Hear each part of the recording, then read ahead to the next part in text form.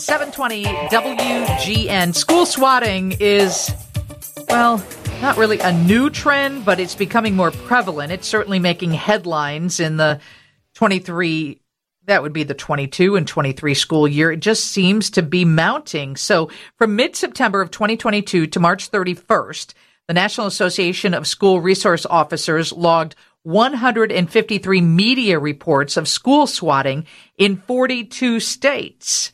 And it happened on August 30th in District 300. I wanted to talk about it because you see it in the headlines, but what happens after and how do you manage it? Dr. Susan Harkin is Community Unit District 300 Superintendent. Thank you for joining us, Doctor. Thank you, Lisa. So the cost, I was reading in Washington State, they got hit with 174 in 1 year. The cost was well into the millions. And even Carpentersville Police Chief Todd Shaver said that at least 20 of the department's officers were on the scene, dozens of officers from 20 other law enforcement agencies. He said the cost of man hours for the department alone is in the thousands. But for you, you're witness to the emotional toll. So tell us what happened and what has happened since. Sure. So just a little background. We had a late start that day, and right as our students were starting to arrive at our campus, we received a phone call in our building that indicated that someone was going to do shooting at the school. Fortunately, our staff knows what to do in those situations and immediately put the school on lockdown and did our code red security measures. We also had found out later that there were also two phone calls into 911 with similar threats.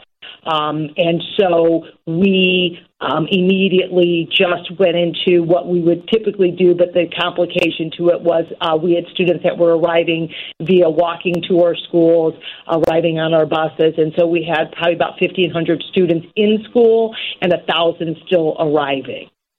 So this was at Dundee Crown High School on August 30th. And in case you're not familiar with swatting occurs when a caller phones in a fake report of violence or a threat of violence in the hopes of drawing a large police presence, causing chaos. And of course, I would imagine at that point, many of your students, especially those on the bus, get on the phone and text their parents, right? Absolutely. So certainly, the chain of, people communicating with others becomes pretty rampant in that situation because certainly, the worst thing that could happen in any school district is this type of event, whether it's real or not real. And we have to take all of them very seriously. And so absolutely, we all, at every level, whether it was the law enforcement, first responders to the school district, to our staff at the building, we all were all hands on deck, ready to be prepared to support our students if it truly was a threat. And earlier the same week, 2 phony bomb threats were called in at South Elgin High School as well. I don't know what we do to combat it. I was reading into it, and they say some of these calls originate out of a country in Africa, that people are actually buying the call for $75 or $100, and it's disrupting schools, and not just schools, but libraries. And the kids, it's a code red that has to have an emotional impact on them.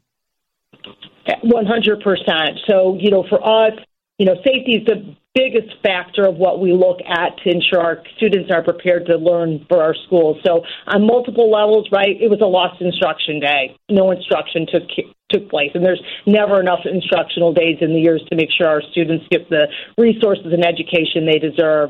But certainly, that next day, and so it happened on a Wednesday, that day was a lost day. We had no instruction that took place.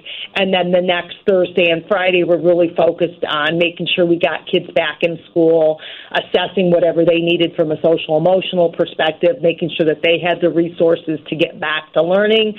Certainly conversations in the classroom that day, to the extent that students were there. We certainly want to do everything in our power to address what those concerns are and make sure our kids know that they're safe, because one of the foundational levels to ensure our students are ready to learn is that they're in an emotional state and a whole being state that allows them to do so.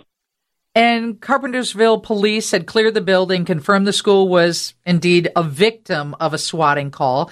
They had determined it had come out of a out-of-state number with no ties to Dundee Crown. And then is that it? Is there no more investigation? Is there any way for the FBI or local authorities, any level of authority, to determine who makes these calls and make sure that they're charged? So we're understanding that it's still an ongoing investigation.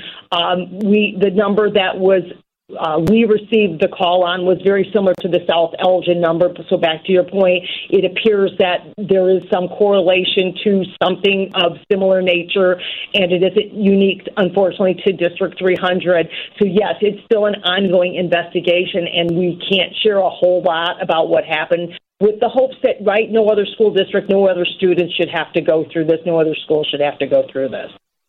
It's a very serious issue. And is there a message you would like to share with parents? Because I know as a parent, no longer with a child in school, but if I got that text message, I would want to rush to school, and that might not be the best thing to do, right? Right. So certainly, just know that when your students, anyone's students are in our hands, we do and are trained to make sure that we can properly handle the situation. But definitely as a parent myself who had students that graduated from Dundee Crown High School, I understand, that level of concern for their students. But absolutely, in the height of the emergency, while it's frustrating and people want answers, know that we're focused on making sure that we're doing what we need to do to make sure the safety measures are in place for all of the students. There's roughly 2,500 students at Dundee Crown High School, and so we really need to focus our energy and attention, whether it's a real or a hoax, real threat or a hoax. We really need to make sure that we're putting our attentions, which is following our protocols, our procedures, and we are trained. Our staff is trained. We prepare our staff, our first responders prepare for this as well, too, and trust that, we will make sure we do everything to protect their students. And, they need to reassure their students that, school districts and first responders are prepared to address these situations. Thank you so much for addressing it on the air. Dr. Susan Harkin, Community Unit District 300 Superintendent, talking about the swatting call that came into Dundee Crown High School. Not many people want to talk about these calls, but they're becoming more prevalent. Lauren's News is next from the Northwestern Medicine Newsroom. Chicago